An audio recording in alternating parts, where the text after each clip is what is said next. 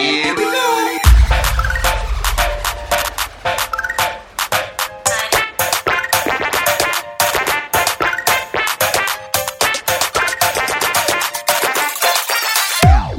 And welcome to another episode of Nerds Amalgamated. I am the DJ, and with me today is Buck. Hello. How's it going, Buck?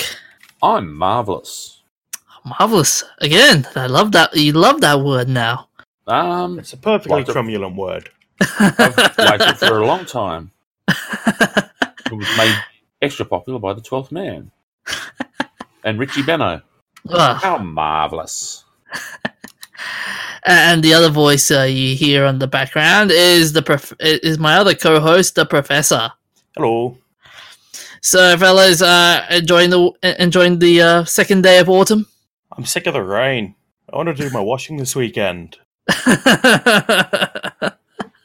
Well. Hey, given that it's the second day of autumn, we've got a 2319. Oh. For those who are truly into their animated movies, Monsters Inc. 2319.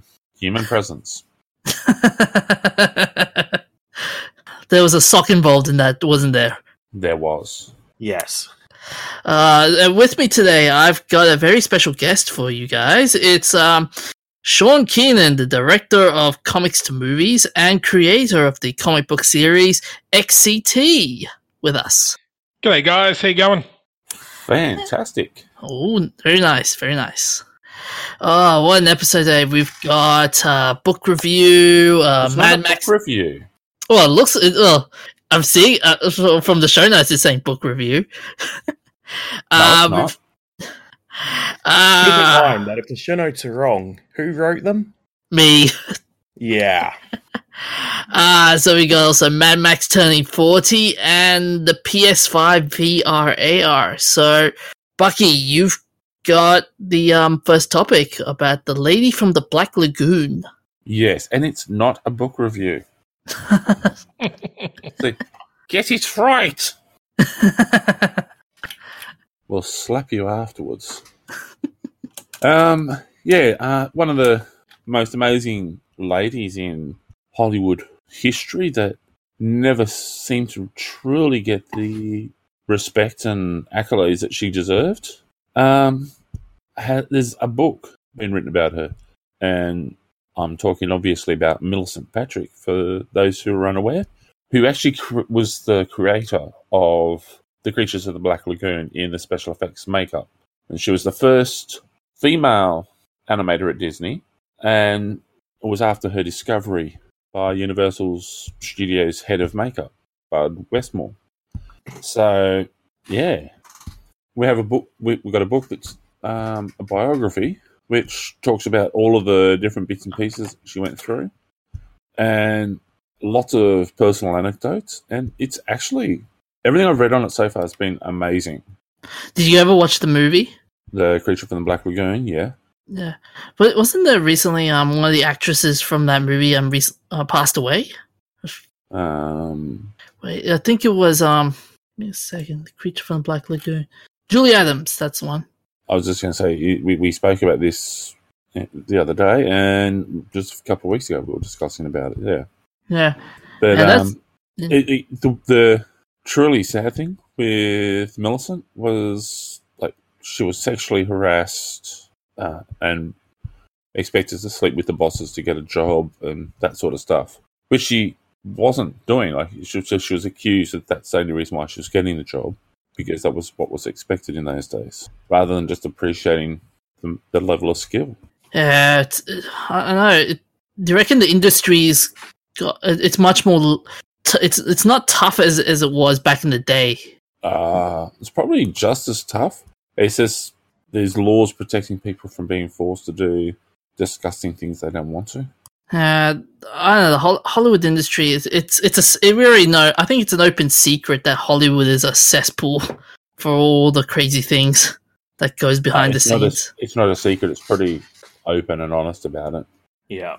They admit themselves about how disgusting a place it is. Yeah, just reading her bio. I'm reading Millicent's bio on Wikipedia. She was also an actress, Yeah.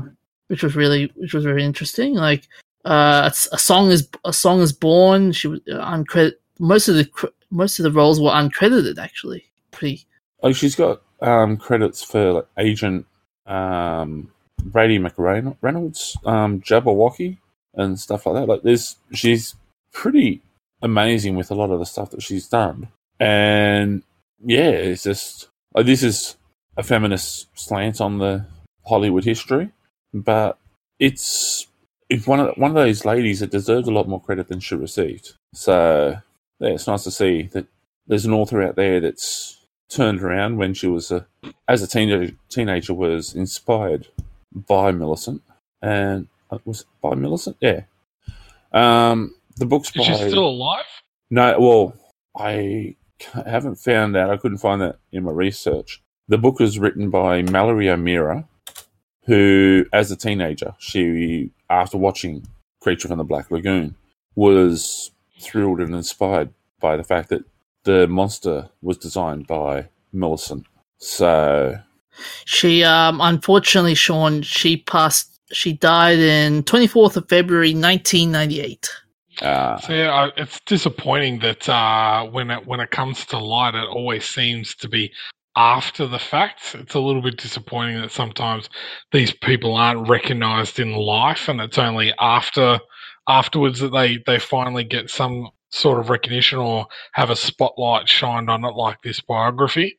Mm-hmm. Yeah. It was like, because we're discussing the other week. Actually, this is one you'd probably enjoy. What was that? Comic was written by a woman. Give me a second.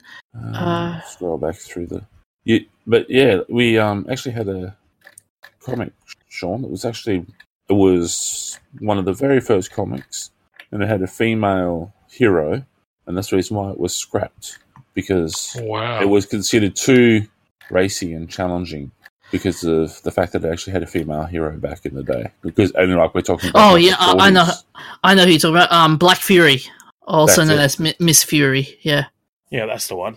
Was that just last week? No, that was a couple of weeks back. That was a couple of weeks back. Yeah, there's so many amazing ladies that have just been overlooked and trashed because of the delicate egos of useless individuals. The crazy thing about it is, as I said, that you're right that Hollywood's kind of the whole. It's not tough, but it's not as tough as it was back in the day. But you're right that there are. It is. It is. Oh well, okay, my mistake. It's not as it is tough as it was back in the day, but you have laws and protections of protecting people. And that's amazing. Like, I think. Well, you've got the whole Me Too movement going on at the moment, which is showing the fact that up until now, there's still all this disgusting stupidity that's been going on. And especially when you talk about like some pretty big stars as well, like Uma Thurman, like that's they weren't just actresses that had never done anything. Like it's a bit scary that it happened to people that were pretty much getting towards the height of their fame, and it was still happening to them. Mm-hmm. Yeah, it's some of them are like, it's just the whole situation is like, as an uncle, like I can tell you right now, if my nieces ever copped any of this sort of stuff, or any of my friends ever had any hassles, I would absolutely destroy them. You just got to meet Bucky once to know not to mess with his family. Like, yeah, it's just, but people shouldn't be treating anyone in this manner, and yeah, it's nice to see that there is some recognition coming out to help support these people. So it's just a bit of a shame, like, even with the comic industry, that even here in Australia, sometimes there's a bit of that tall poppy syndrome. It's like, you get a small amount of success and then everyone wants to bash you and knock you back down type of thing, rather than, celebrating and trying to push you forward. They want to tear you back down type of thing. So I just think everyone could just be a little bit nicer to one another. And I don't think it takes that much effort to hear someone's side of their story, and whether you agree with them or not, and just be a nicer person. Yeah, I definitely agree with you there. Yeah, I think I also agree with you, Sean, about the whole tall poppy syndrome. And in this day and age, that tall poppy, thanks to the internet, I think that whole tall poppy syndrome has kind of elevated to a whole new level in terms of you can get attacked on Twitter, Reddit, and Facebook. Well, gone are the days where you had to confront someone face to face. The only two forms of, or three forms of communication you used to have was either face to face, a telephone, or a letter. Yep. Type of thing. Now you can sit behind a keyboard, type something up, and it goes out to millions of people in a split second. And there's, still at the moment, I know there's laws coming in, but there's still really no ramifications for the amount of damage that you can do in such a short amount of time. And having a 2.5-year-old little girl, like, I'm worried in 5 to 6, 7, 8 years, like, how I protect her reputation, her, her name and everything online, when it can take someone else from her filming her, or saying, or catching her saying something, or anything, and then just uploading that, and then so it's up there for forever. Yeah, and there's also the whole part about context as well. Like, sometimes you might get you might take a take a party shot, and all of a sudden it will be taken out of context immediately by people saying, like, "Oh, what did you do here?" Like, "Oh, it was," and you have to explain yourself, like, "It was just a prank. It was just it wasn't." No, it doesn't work anymore. In America, Panama City Beach in Florida, police actually charge to 12-year-old middle school students with cyber stalking and so forth. And I believe they will charge. That's it. It's a charge as an adult after a suicide. Oh, wow. So, yeah. After I just found the story here. 12-year-old Gabriella Green, known as Gabby, was found unresponsive at her home and pronounced dead at hospital. And the police, during their investigation, found out that she was being cyberbullied, and they looked at everything, and they've charged two 12-year-olds. Sure. And that's something it's not a, like, I can't say anything here about sentencing, but that's like a possible 25-year to life sort of sentencing, I think. So they'll be in jail as adults, so it'll be on their record for the rest of their life. Yeah, I think Australia had a certain incident as well in terms of cyberbullying, as I recall.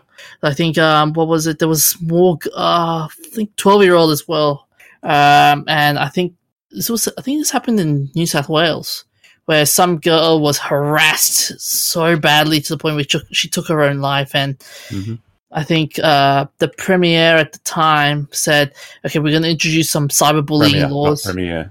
Oh, my mistake. It wasn't the release of a movie. The Premier said, "We're going to introduce some new laws, some tougher cyberbullying laws, so it will never happen again." But getting back on topic, the name of the book is The Lady from the Black Lagoon, Hollywood Monsters and the Lost Legacy of Millicent Patrick. Everything I've seen from this, and I've been able to read about it so far, has been absolutely amazing. It's 4.56 out of 5 stars on Goodreads, with 73 ratings, 42 reviews, some of whom I've gotten good reviews from before and I've enjoyed the books. And it's $17.70 on Amazon for the hardcover. So it's listed as being one of the most anticipated books of 2019. So yeah, I would definitely recommend getting hold of it and chasing after it. Nice. Read some of the history that's not acknowledged and learn about an amazing lady that helped make one of the most iconic movies of all time. Nice. Okay, moving along. So next topic is mine, and it's Mad Max's 40th birthday. Woohoo! Man, I feel so old. So now they're going to make middle-aged Max. I thought Tom Hardy was middle-aged Max. No. Mel Gibson was middle-aged Max. Yeah, Tom Hardy's pretty young, isn't he? The thing I like is that you guys have heard the story about how Mel Gibson got the role of Mad Max. No. I think I have, but tell it to us again. He was accompanying his friend who actually also appeared in Mad Max to the audition, and they were out partying and drinking all night, and Mel Gibson was beat up and hungover, and he was just trying to sleep in the waiting room, and the casting director saw him and goes, "We want you." And so he went in and read a little bit off the script, and that was it. That was pretty quick. One heck of an audition. Especially when you consider the fact he wasn't even originally meant to be there, and he hadn't been booked in for it. So yeah, I'm just trying to find the name of the guy who's with at the time. Maybe I should have turned up drunk to my job interviews. In this day and age, I think it was Steve Bisley or someone like that. It might have been. But yeah, like they'd been out drinking the night before and gotten into a punch up in the pub, and as typical Aussie blokes did back those days. And yeah, he's shot to stardom around the world based on that. But yeah, a lot of Mad Max fans have traveled more than 16,000 kilometers from northeast Pennsylvania in the United States to visit the place where Mad Max was filmed. At the Pilgrim, it's at Central Victoria. Mm-hmm. And to quote one person that's traveled there, to quote, when the movie came to our country in 1979, I just simply fell in love with the country, the cars, and the culture. So I just started reading about your country, fell in love with it, and I said, I have to go. Mm-hmm. Although looking at some of the pictures in this article, I think they got some of the stuff from Thunderdome here.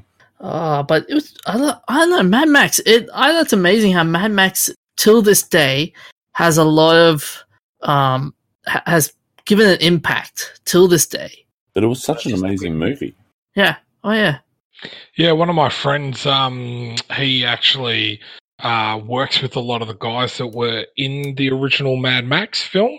Mm-hmm. So I've just added a link there to the Kickstarter that he had ran not that long ago about a Mad Max fan magazine. So yeah, it was a cool bunch of collectibles, brand new artwork for it and everything like that. It's got all different interviews about the behind the scenes from actual people that were in the films and all that type of stuff. So I'm not sure whether you can still get your hands from him, but if you're a Mad Max fan, that's a pretty cool thing to have in your collection. It would be. Okay. Got a question for you. Which one was your favorite Mad Max movies? Beyond the Thunderdome. Thunderdome? Road Warrior. Ooh. So I think that's number 2's names, but yeah. Number 1 and number 2, you can watch them back to back, and they're great movies. Beyond Thunderdome, it was all right. I enjoyed the first 2 more though. Yeah, that launched Tina Turner even more. Beyond Thunderdome. Pardon? What? She was massive before that. Like, that's as bad as. I've told you the story about someone saying, "Oh yeah, that Paul McCartney guy's career is going to take off now. He's done a song with Kanye."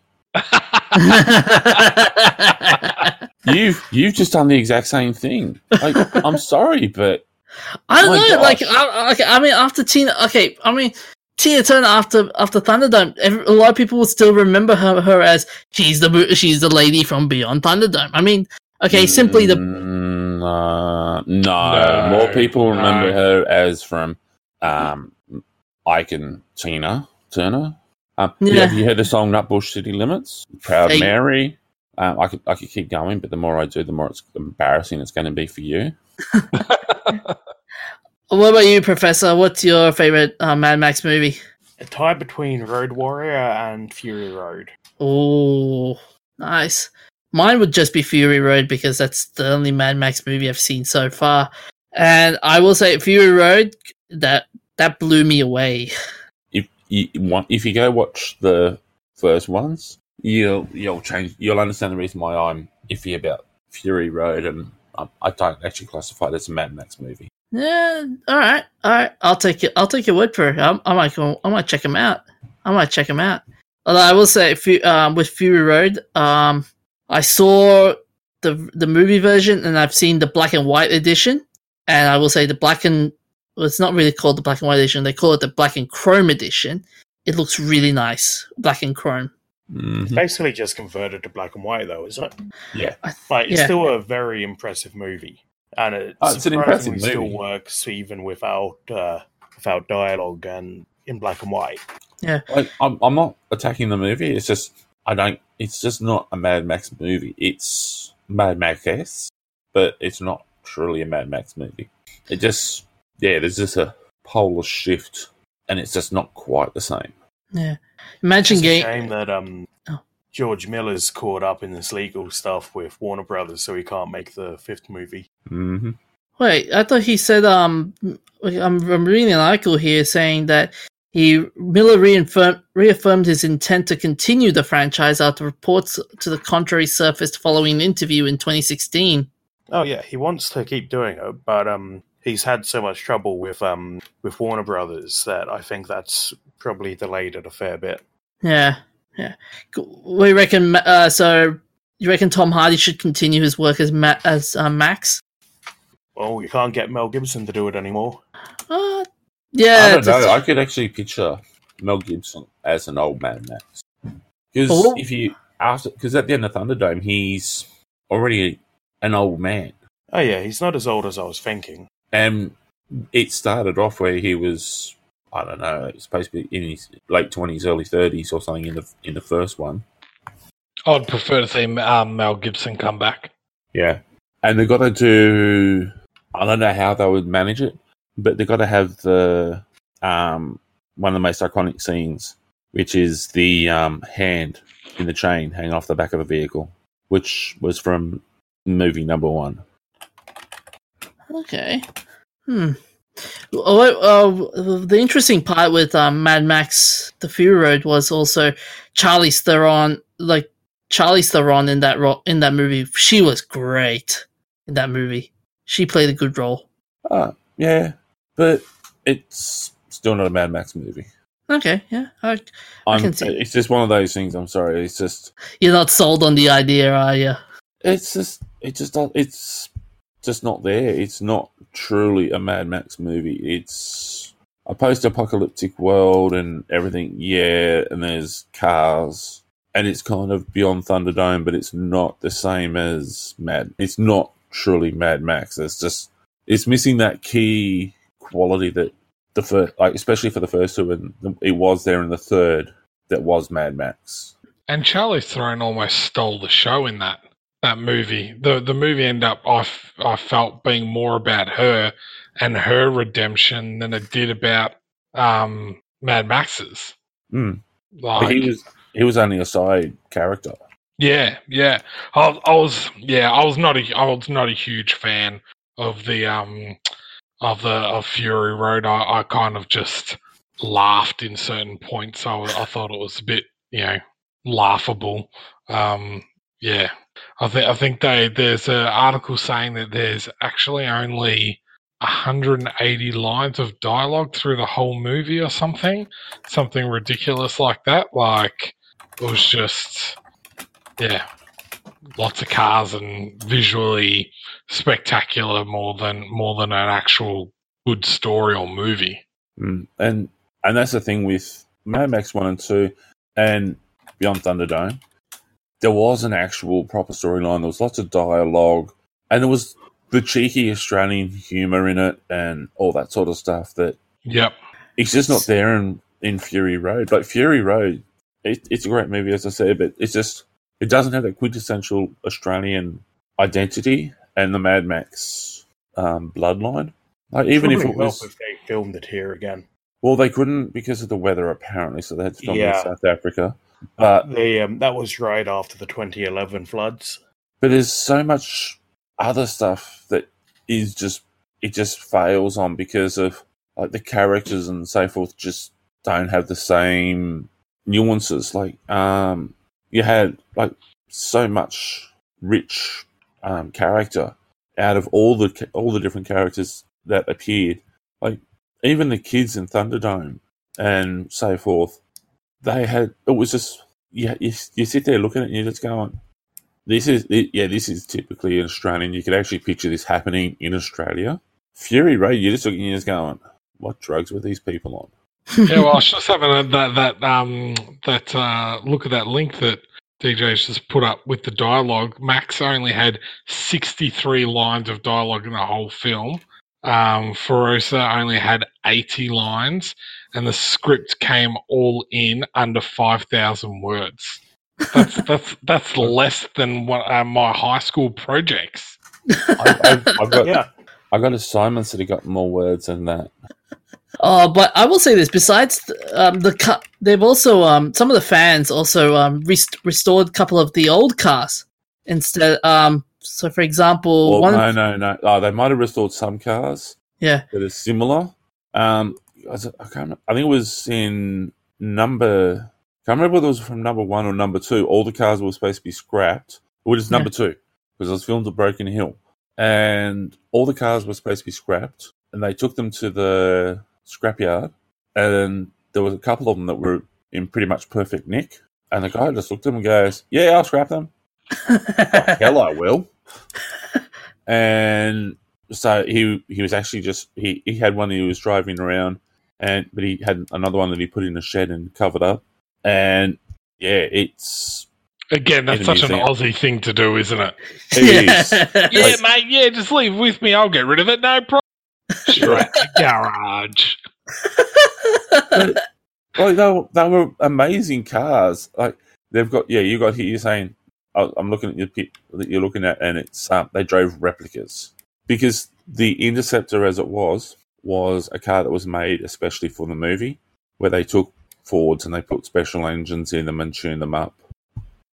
So yeah, the big intake actually doesn't work. The effect they get with the fans spinning up when they want to go turbo mode and all that, it's just special effects. They just hooked up a fan to a switch. Yeah, which is a typically Aussie thing to do. It doesn't do anything, mate, but it looks real sweet. And like Mad Max is such an iconic film. What's his name? Quentin Tarantino saw Mad Max. Like he says a lot of his inspiration for his movies is based on Australian movies because he watched stuff like Mad Max, Razorback, stuff like that. And it was just like, these movies are cool. Like the way he said it in an interview when he was looking at some of the stuff. He was sitting in the cinema and he had an orgasm while watching Mad Max because it was the most amazing movie he's ever seen. The car crashes, Quentin. the car crash scenes and stuff where I think it was what's his name, Jeff Bisley or whatever his name was, would end up in hospital. In real life, he ended up in hospital because the car, wasn't Beasley, but the stuntman who was driving the car. They rolled the car for real. Everything was going good, but then and there's the scene where they drive through another vehicle and destroy stuff. It's literally the most insane amount of action. So you've got to watch all of the first 3 movies in order, and you will understand the reason why I'm getting excited. All right, moving along. The Professor, you have a topic about the PS5 and its new additions such as VR and AR. Well, you're reading a bit much into this again, but a developer from Tazara Studios who have made PSVR games. Oh, I'm so tired. But anyway, this developer has is leaking that the PSVR, he thinks that the PSVR will be a main part of the PS5 because the PS4 came out and PSVR was added halfway through the life cycle. But now they'll be ready for a PSVR 2, which could be a launch feature. I'm not convinced though. I fully expect it to end up like the Kinect. It'll be a launch feature. It'll come with every console, and no one will buy the consoles that have it because it'll add an extra $300 to the price. Why don't they just launch a PSVR on its own? Probably to push people into buying PS5. That comes out. It'd be like a bundle offer saying like, for the extra price of $50, you can have this PSVR. Like the Xbox Connect when that came out. Oh yeah. Yeah, but I'm just thinking like you could do the PS5, then you could also do a PlayStation virtual reality, which there's obviously a market that's growing for virtual reality, and it's going to give them the opportunity to do some pretty cool things. And the amount of gear, because you could have the gloves and as well as the helmet and so forth, so you can have proper VR instead of half-assed. Yep. Bring it in line with the PC VR. Maybe convert to inside-out tracking, or improve the base stations so that you can actually take the controllers behind your back and turn around 360. Yeah. A lot of what's interesting though is a lot of people are banking on the fact that VR is going to be the next biggest thing that's going to happen. It's something that's been getting looked forward to since before I was born. It's one of those science fiction things that everyone wants to eventually happen. The same as hologram technology. It's exciting. And automatic doors. The automatic doors, yes. But they have to explain how pleased they are to function as doors for you every time you go through them. Exactly. But do you reckon it will work out in the end though? Could you see yourself? I'm Sandra, and I'm just the professional your small business was looking for. But you didn't hire me because you didn't use LinkedIn Jobs. LinkedIn has professionals you can't find anywhere else, including those who aren't actively looking for a new job, but might be open to the perfect role, like me. In a given month, over 70% of LinkedIn users don't visit other leading job sites. So if you're not looking on LinkedIn, you'll miss out on great candidates like Sandra. Start hiring professionals like a professional. Post your free job on linkedin.com/people today. Playing VR? Absolutely, but I don't think it's going to leave the enthusiast space for quite a while. I think you'll probably end up with enthusiast home consoles, and I think there's a couple of places in Brisbane that do it, but I think you'll see more, I don't know what you call them, but VR centres where sort of like internet cafes. Oh, yeah. Like the old games arcades. There'll be VR arcades. Yeah, so you go and get in a booth with a VR kit and play games for a couple of hours. I've done that a couple of times with my mates. Oh, there you go. See, it's already starting to happen. There's several here in Victoria or Melbourne, but yeah, I go to one in Carlton. So you go with there's usually between 3 and 4 of us. We all go into a game that's 4-player. So I can't even remember what it was called, but it's like Elf Kingdom where you're all trying to defend a castle and you've got these hordes of orcs coming in and you're continually having to pull your arms back as if you're shooting a bow and arrow and you have to duck and all that type of stuff. So, and it's a full 360 game. So, but man, like after playing Assassin's Creed Odyssey, if they did something like that in full 360 VR, oh my lord, man, I'd never go to work again in my life. Oh, that is he's very enthusiastic there, Sean. Very enthusiastic. Yeah. I was a bit skeptical of VR, especially because I wear glasses and I don't really wear contacts. So I was wondering how that would work, but I tell you what, some of these centres, if you haven't been, get along. It's still a little bit expensive at the moment. It's about I think $70 or $80 for an hour.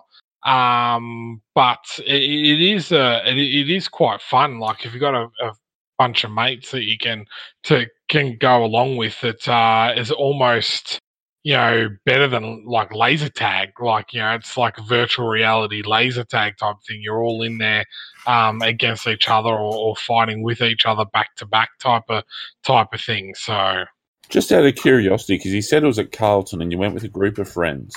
Yep. Now, that was because it was you wanted to play with a group of friends, or you needed a group of friends for safety while travelling around Carlton? No. It was right in Chapel Street, so up the nice end, not too bad. So yeah. No. So where the Carlton crew used to hang out. Yeah, that's it.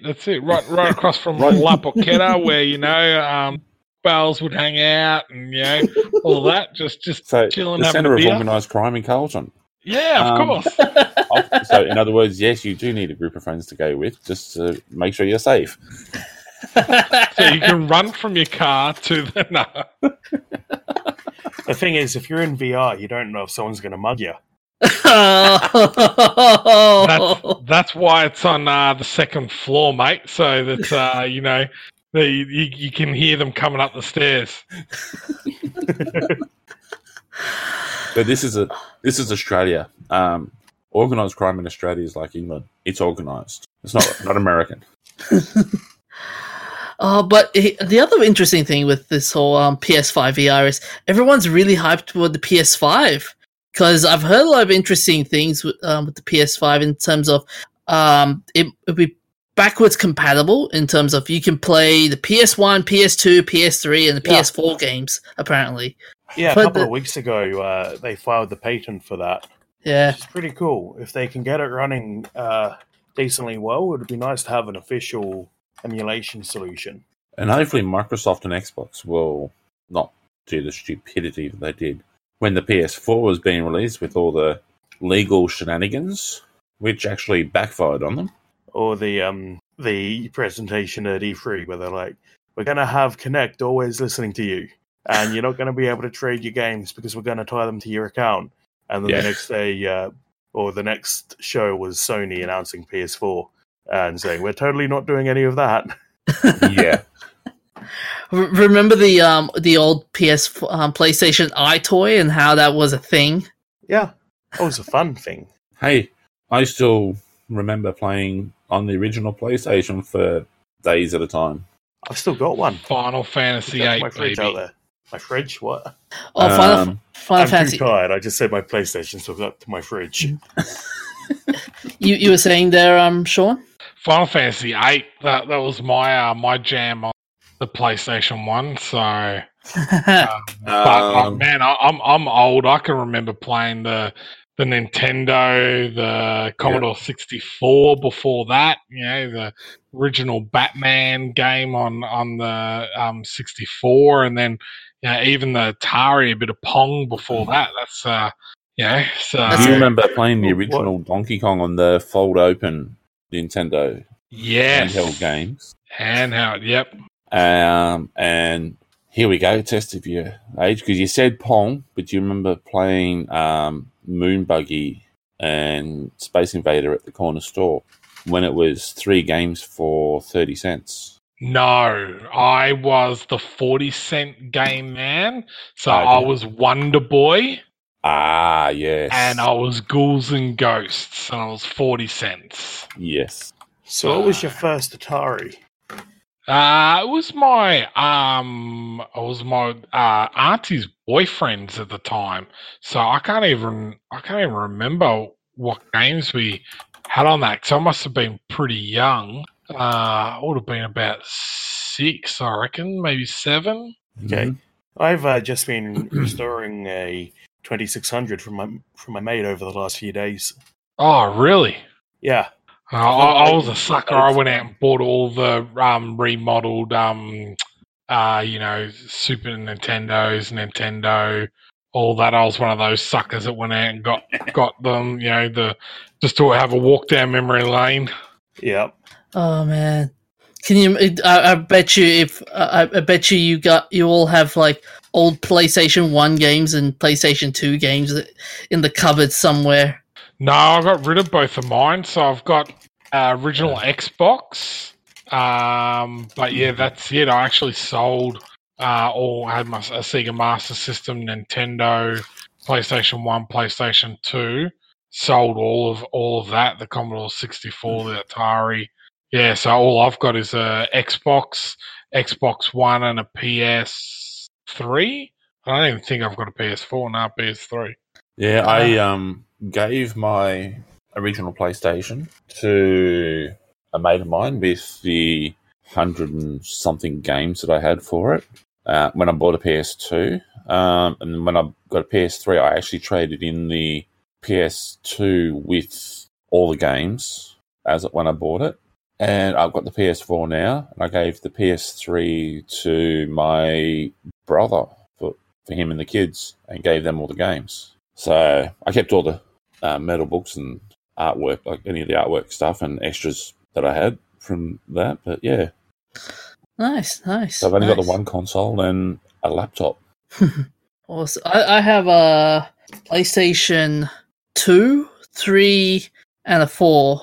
I was tempted to get the PS4, but then I decided, I'm going to stick with my PlayStation 4 for now, and then wait for the PlayStation 5. You didn't get a PS4 because you had a PlayStation 4. You just said I was tempted to get the PlayStation 4. No, PlayStation Pro. PlayStation 4. So. A PlayStation 4 Pro. I meant, my mistake. Come on, DJ. Come on, mate. Anyways, so moving along to our next category, that is the games currently playing, and Professor, me and Buck, we've been playing a very fun game, Apex Legends. My God, that's a fun game. Although I'm upset because I can't shoot you. I'm upset I can't shoot you either. You know the Gibraltar's airstrike, friendly fire. He's found a way. Oh dear God. You'll laugh. The latest game that I've played is Jedi Knight Academy, which was a free download with Xbox Gold. So I was playing that the other night. Oh. That's an old one, isn't it? Oldie but a goodie, mate. Yep. But I'm sure if you do have the chance, you should check out Apex Legends. It's not Fortnite, but it's just addictive. It's as addictive as Fortnite. How do you know you never played Fortnite? I played it once, and I did. I played one game of Fortnite, and I just went, nah, screw this. I'm not playing it. I just got lost in the atmosphere. I just couldn't play that at all. So when you say the atmosphere, are you talking about all the language and so forth that got it banned in China? The language, the controls. There was no hints like what you get in Apex Legends, where there would be like hints on what to pick up and what the controls, where to go, and stuff like this. There are little subtle parts. There were lots of people telling you where to go. I meant to not in Fortnite though. In Fortnite, you don't even get that at all. But yeah, Fortnite is just Fortnite. I don't know. I think its days are numbered. Its days are getting numbered. Well, especially since it's been banned in China. Oh yeah, it's sure. 2 years old, and that's just what happens to games that are 2 years old. Mm-hmm. And especially when you lose the 50% of your market share that are playing it. Yeah, all those Chinese hackers had to move over to PUBG. Not hackers. And PUBG was banned in China as well, wasn't it? Oh, yeah, I think it was. And they weren't hackers, they just had better computer systems. Remember? The lady told us so. But my God, it's a good multiplayer game. If you want some time passing, it's a good multiplayer game. And it's they weren't the same Chinese guys that were looking at our government files but didn't take anything. Well, we're not saying that it was, and we're not saying it wasn't. We don't know because we don't want the Chinese coming into our homes in the middle of the night. I have nothing negative to say about Xi Jinping. The Chinese are a lovely people. Oh, they made some great food. My brother's going over there soon. Maybe if I say enough nasty things, they'll kidnap him. Nah.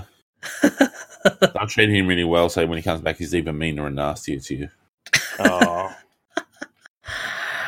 Have you watched any of those old Kung Fu movies? The guy who gets bullied is always the one who becomes the hero and beats up the big bad guy.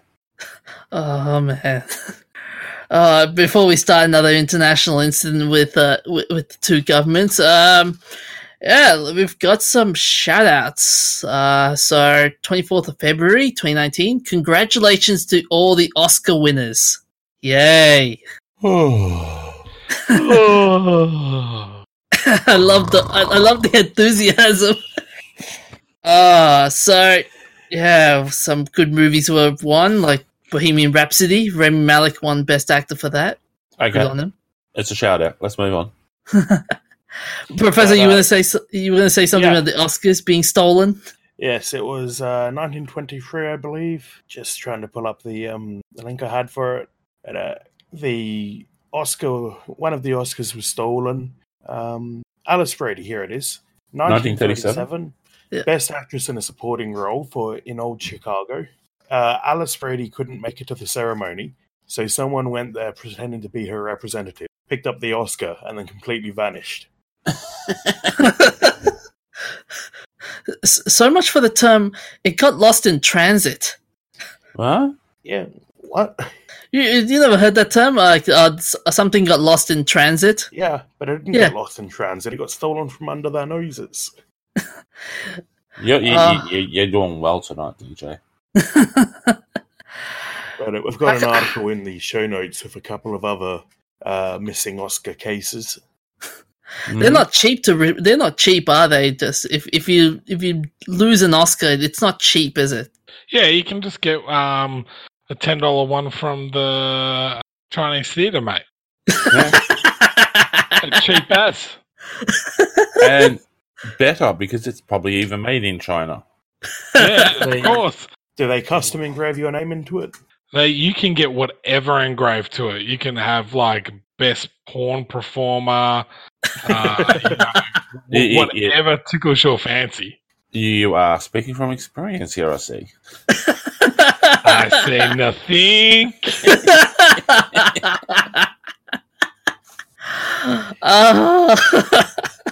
I keep that in mind in case I ever go back to LA. Alright, so 26. You walk in, I go, you're from Australia, aren't you?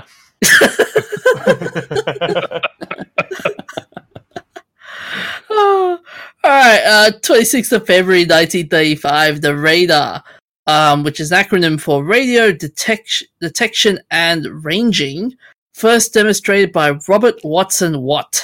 And that was the key. What? and that's how the Allies won against the Germans in World War II. No, it was the Carrots. And Which is actually Inglourious Bastards. Hey! The Carrots. it was the Americans. Being good for your eyesight was a propaganda campaign to conceal the radar. And it was also the the carrot thing was just to get people to eat carrots because they needed veggies and because everything was on rations. But it wasn't because that didn't win the war. It was the Americans and John Wayne and all those guys. They won the war single-handedly every single time. That's the reason why they lost Vietnam, because they didn't have John Wayne making Vietnam movies. Well, he made Singapore and Korea. Yeah. That sounds like a reasonable interpretation of history. It works for the Americans. They think Australia's part of Europe.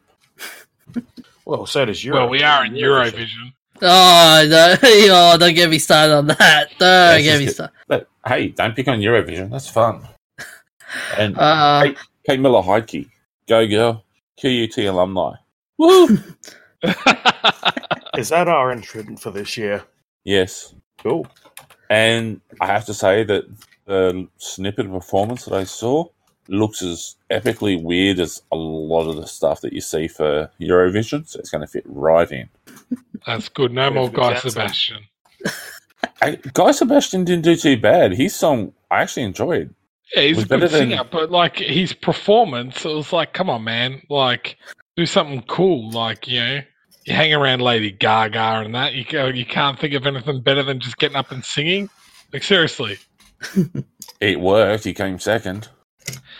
He didn't win. I think that was no prize for second, mate. That's what I'm telling my daughter. Ash. No participation trophies here. We don't let them inside this house. Yeah, but there's such a thing as a silver medal. But it's not as shiny as a gold one, so it doesn't count. Always means you're second best. And my daughter's never going to be second best. Okay. Spoken like a good father. Anyways, 29th of February, 1504, crafty Columbus plays a leap year trick. Many people born on February 29th curse their luck. But it can also bring luck and benefits, as explorer Christopher Columbus demonstrated over 400 years ago. Do you know what the trick was? Enlighten me. Oh, you were just saying about it. Do you know what it was? Nope. It was actually a solar eclipse. So as he was coming into the island of the West Indies and Jamaica and all that, he was having problems, and it was a solar eclipse at the time, so he used that to scare them. Oh, yeah. I think lunar eclipse, sorry, not solar eclipse, which occurred on Thursday, February 29th, 1504. So, yeah, facing starvation, he came up with an ingenious plan, and yeah, he told them that his Christian God was angry and would stop them, the food and everything, because of his anger. And so he would make it. So, yeah. Oh, you were saying, Professor? That's literally the plot of a Tintin comic as well. Yes, I remember that. Yeah. This is where they got the idea from. It's also out of, what's his name? King Solomon's Mines. So, yeah. Yeah. All right, so we've got some remembrances. So 21st of February 2019, Stanley Donen, American film director and choreographer who most celebrated works are On the Town in 1949 and Singing in the Rain 1952, both of which starred Gene Kelly, who co-directed. His other films include Royal Wedding in 1951, Seven Brides for Seven Brothers 1954, Funny Face 1957, Indiscreet 1958, and Charade 1963. He died of heart failure at 94 in New York City. 21st of February 2019, Peter Halston Thorkelson, or Peter Tork, was an American musician, composer, and actor, best known as the keyboardist and bass guitarist of The Monkees. He died from complications of a rare cancer known as the adenoid cystic carcinoma, a rare, slow-growing form of head and neck cancer at 77 in Mansfield, Connecticut. Oh man, I'm going to miss those monkey songs now. Hey, hey, we're the Monkees. Oh, we man. Don't monkey around. We're too busy singing. Oh, I'm going to miss those. I used to remember the old shows. You can still you can go buy the DVDs and listen to the songs. Yeah. He hasn't sang them for a while. You don't have to worry about that. Oh no, they were still doing. They were still touring up until last year, at least. Oh, really? Wow. Because there's him and who was the drummer? Mike, was that Mikey? They still do shows Mikey around the place. front. No, that was Davey. Davey, sorry, yeah.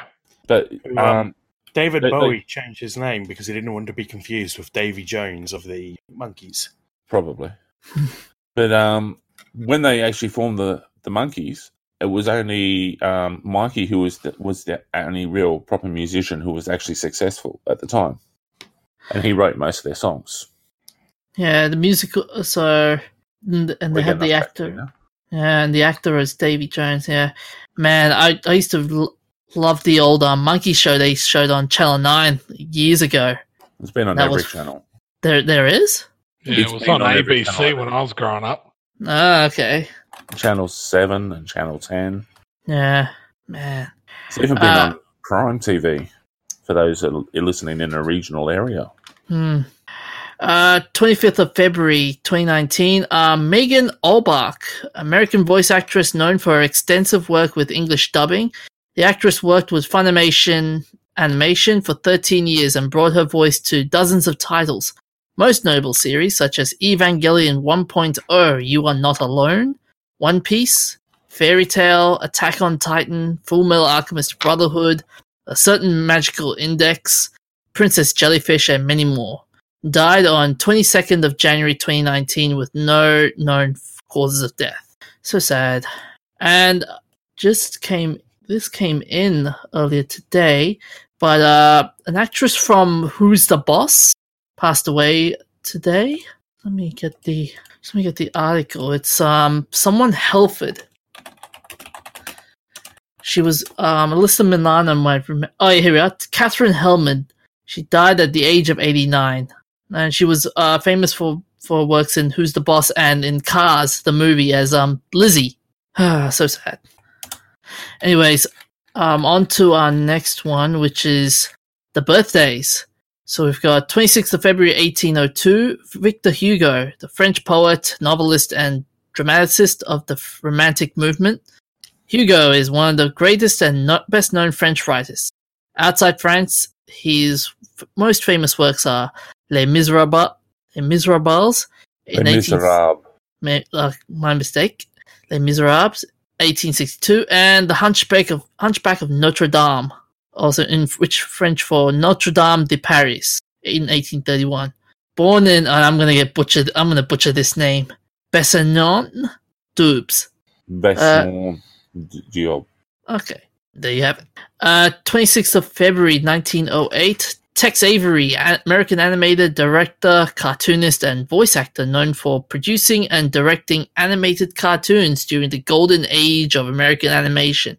His most significant work was for the Warner Brothers and Metro-Goldwyn-Mayer Studios, where he was crucial in the creation and evolution of famous animated characters such as Bugs Bunny, Daffy Duck, Porky Pig, Elmer Fudd, Droopy, Screwy Squirrel, George and Junior, and Chili Willy.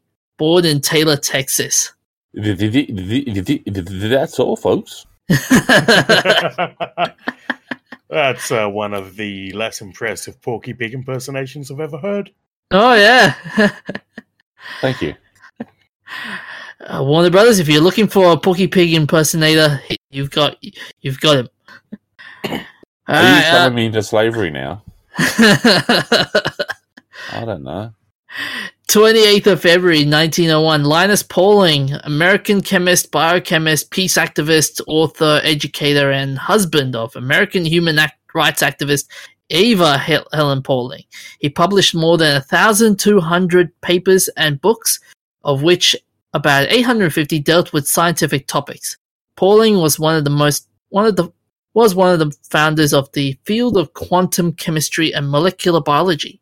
In his later years, he promoted nuclear disarmament as well as orthomolecular medicine, megavitamin therapy, and dietary supplements.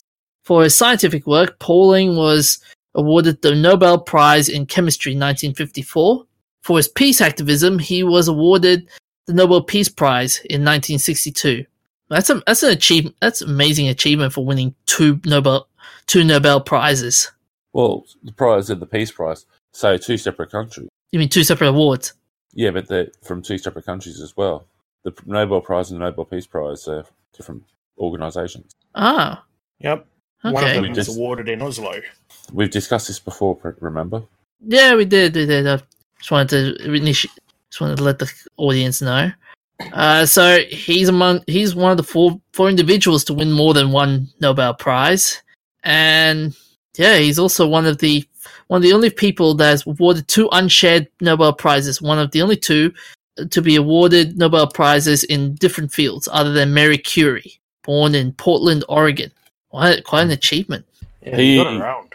He was an amazingly epic person. Yeah. Now to the events of interest. 26th of February, 1616, Galileo Galilei is formally banned by the Roman Catholic Church for teaching or defending the view that the Earth orbits around the Sun. So many there, and I bet you right now I wonder what's his view on flat Earth. Well, he disproved flat Earth. He said it was wrong by saying the Earth orbits the Sun. 26th of February, 1952, Prime Minister Winston Churchill announces Great Britain has developed its own atomic bomb. 26th of February, 1949, Lady Luck 2, a B-50 Superfortress, begins the non-stop flight around the world from Carswell Air Force Base in Fort Worth, Texas. Although they didn't do a very good job of it because they stayed fairly high up in the northern latitudes. Mm-hmm. I reckon to count as going around the world, you need to do it closer to the equator. There hasn't been. Well, if you go to the pole and take 2 steps away, then walk in a circle, you've walked around the world. Wow, that would be funny. That would be funny if that actually happened.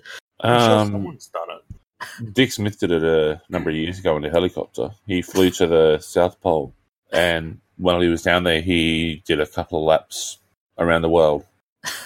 Just so he could say.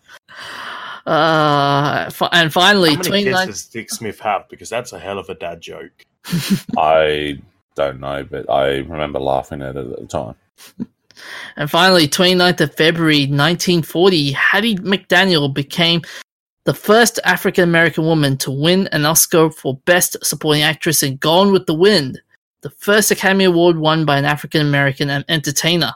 And interestingly enough, she was immortalized in a 39-cent stamp with that same dress that she wore at the Academy Awards. Mm-hmm. Anyways, do you got anything else to add in, fellas, before we close the show? Actually, Sean, have you got anything new that you have in the works? Any new comics that you have got popping out or anything? Yeah, definitely. So at the moment, I've got our latest issue in the XCT series up on Kickstarter. So it's called XCT Breakout. It's a 64-page graphic novel. So we've kind of moved away from single issues and we're just doing graphic novels now. So we are looking to raise about $4,000 to help with the printing costs. So there's 18 days left of that to go.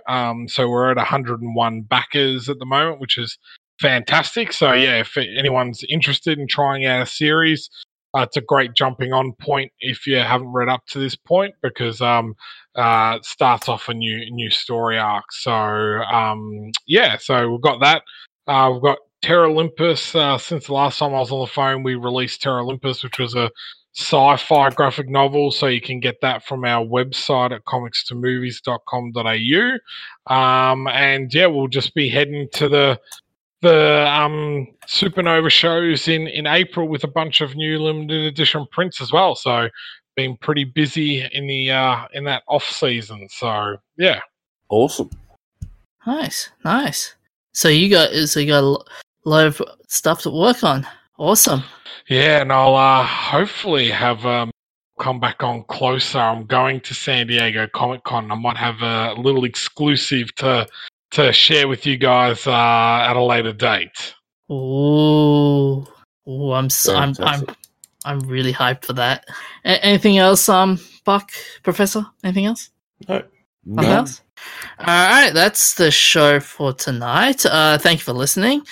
You can find us on iTunes, Spotify, that'snotcanon.com website. You can also find some beautiful merch there, like coffee mugs, sippy cups, t-shirts. Sippy cups? Well, yes, sippy cups. What? Like travel mugs. Travel mugs aren't Give sippy cups to babies. I thought sippy... Oh, I'm thinking of something else. Are you a baby, DJ? No. Because I'm pretty sure this podcast isn't rated suitable for babies. So you can also find us on Stitcher. You can also find us on Facebook at our Facebook page. You can also find us on Twitter at @namalgamated. That is at @namalgamated. If you have any questions or comments that you want to leave behind, send us an email at nerds.amalgamated@gmail.com. And from all of us, see you guys. Hooroo. See you later, See you guys. next week. Here we go.